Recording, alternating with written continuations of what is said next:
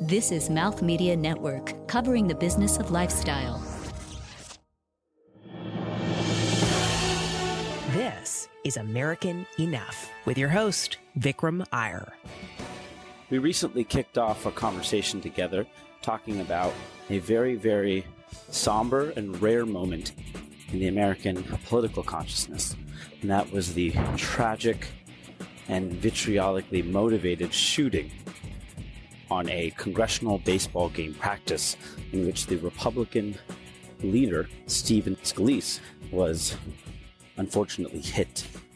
Shortly following that moment of terror, President Donald Trump actually put together some words that were echoed on behalf of Speaker Paul Ryan,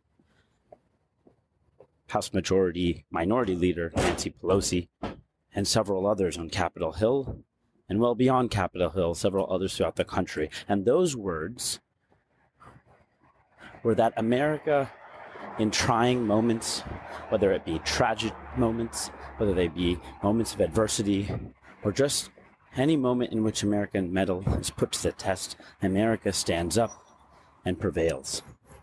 It was a sense of unity in the face of an ununified and horribly motivated attack. It was a face of camaraderie in an era in which division rings the day of any news cycle. And it was a moment of clarity on behalf of a president whose coverage of the administration to date has been bungled mostly by intense moments of divisiveness. But as we gather back today and understand what that American moment means, we have to understand how American was that. Here on American Enough, we take a deep dive into understanding this sense of what it means to celebrate freedom, to celebrate inclusivity, to celebrate the sense that all of us, we are each other's brother's keeper, and to the extent that we are well off, we're only better off when we're all better off. That's the premise of this conversation. The steps that we can take to look out for one another, the steps that we can take to be even more American, the steps that we can take to understand that being American is not one identity or a goal that we're trying to reach, but rather a sense that we could always build a more perfect union. And that brings us to today. Because just weeks after President Trump called for a sense of unity, that same administration was signaling a whole lot of political discontent. And that's why today we're going to examine what exactly it means to be an American leader. Typically, when one takes a look at our founding documents, we see a whole lot of decrees. One that says that we ought to stand indivisible, without chinks in our armor, wedging between us a sense of creed, or wedging between us a sense of color, or who we love, or religion. But those founding documents weren't perfect themselves, and our founding fathers, if they were here with us today, would have admitted that they could have done more. They could have done better. But the sense of American leadership born in those initial drafts, which have since been amended many times over, they set up a very simple premise that the notion of leadership, the notion of American leadership, is one that rises above an occasion, that calls people under a common bridge of hope and march towards a new progress, and one that specifically spends time focused on the things that we can do together, as opposed to the things that we have to do without each other. And that was a huge problem reflected this week, because as several million Americans considered their sense of health insurance coverage hanging in the balance of a Congress that has repeatedly tried to gut the current healthcare infrastructure, both the Affordable Care Act, better known as Obamacare, as well as attempts to gut Medicaid provisions and Medicare provisions for the elderly and for the poor. After repeated attempts to do that, the U.S. Senate goes back this week one more time to try and stake their electoral outcomes for 2018 on the ability to actually tear down Obamacare. Motivated not by a sense of a more perfect form of health coverage, not by an improved version of health coverage, but in fact a blank version of health coverage, one that we haven't even seen yet. In fact, in just a few moments, the upper chamber of Congress will actually go and try and vote on an initial declaration that we should debate this bill.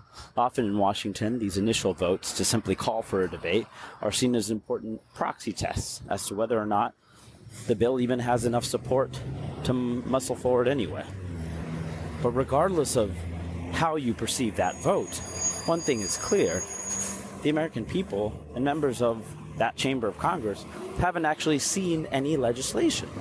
In fact, one senator this morning on live national TV, when asked to describe what this legislation was, ended up looking at the screen with a blank stare, indicative, perhaps facetiously, of what was in the bill. Nothing. So, when we talk about a sense of American leadership, in light of one of the most important pillars to the American economy, our ability to care and cover for our fellow brother and sister, instead of actually asserting American leadership in this moment of great challenge in which we want to take steps to improve our collective prospects, instead of addressing a moment of inclusivity, as Donald Trump had called before, the president instead took to his favorite social media platform and instead started blasting his attorney general for not investigating his opponent in the 2016 presidential campaign. The day before, in addressing a group of Boy Scouts, instead of telling them what American leadership looked like, he ended up threatening his Secretary of Health and Human Services for what he previewed could be a lack of a passage of repealing Obamacare. And he ended up threatening a senator from West Virginia, all on the heels of his staff dropping like flies. Now, this is not a critique of the president's staffing or who remains on his staff or who's fired or not fired. This is not a critique of who is up or who is down in Washington. But this is a perfect story to illustrate that when we discuss American leadership has to begin with the individual asserting its authority. In many visible instances, that can be the President of the United States. But as my old boss, Barack Obama, used to say, this sense of American leadership does not require someone to occupy political office or elected office. It does not require a seat of power or a seat of well-heeled resources. American leadership starts in the neighborhood. It starts with your neighbors. It starts with looking out for the person next door when they need an extra leg up, or maybe just a spare set of tools.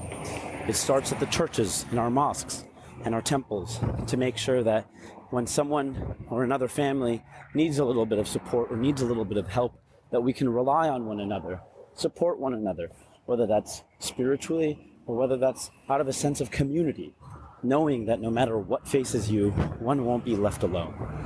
American leadership starts right downtown, where we could take a look at some of our most struggling and most disaffected communities, whether they may be a population displaced by skyrocketing housing prices, or a population displaced by inability for healthcare systems to take a look at mental health in urban areas. American leadership starts with this sense of putting one arm around one another, asking what we can do for each other, and then knowing that we are well off when we are all better off. That's the sense of American leadership that our voices need to convey. Whether you're a PTA leader, whether you're the coach of a soccer team, whether you're an aspiring theist, even if you're a conductor of an orchestra. The goal that we all have to make sure that we can look out for each other is undoubtedly going to be rooted in self-interest. But the goal that we all have to look out for each other ought to be rooted in an interest that looks out for this larger tent, a tent of community and a tent of people, because admittedly, at one point or another, we've all felt outside of that tent. And some moments we felt very much included. But it's that oscillation, it's that gap in between. It's quite worrisome. So American leadership, in this day and age, instead of talking about who we're going to fire, instead of talking about who we ought to blame, when we address students of the United States, when we address those that are on the bench waiting to get tapped into the game, to help lead, to help legislate, to help add voice to a chorus of values and a debate around those values, when we have that moment to address each other, what does it mean to be American enough? It means to only uphold yourself to a standard of inclusion. Mr. President, it's time to start including people from your communities, not only focusing on the community that supports you. We ought to start looking left and right, up and down, across parties, across religions, across orientations, able, disabled, veteran, non-veteran. If we truly are going to build bridges and connect communities and make sure that in an era in which the digital economy poses all sorts of new challenges and questions around the skills needed to tackle the next generation, as well as the opportunities needed to be able to have a sense of worth, then our sense of leadership needs to be able to point to the prospects that we can call upon to lift ourselves up. And that starts with inclusion. This has been American Enough with Vikram Iyer. American Enough is a production of Mouth Media Network, copyright 2017. Theme music by Chris Thomas, edited by Mark Rako. Contact Vikram with your comments and questions at 844-4Vikram and connect with the show on social media at American Enough. Episodes available at AmericanEnoughPodcast.com and everywhere the best podcasts are found. To learn more about Mouth Media Network and how you can partner with this podcast, visit mouthmedianetwork.com.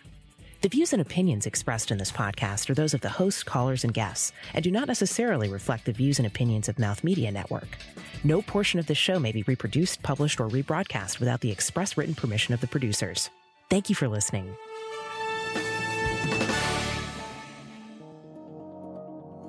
This is Mouth Media Network, covering the business of lifestyle.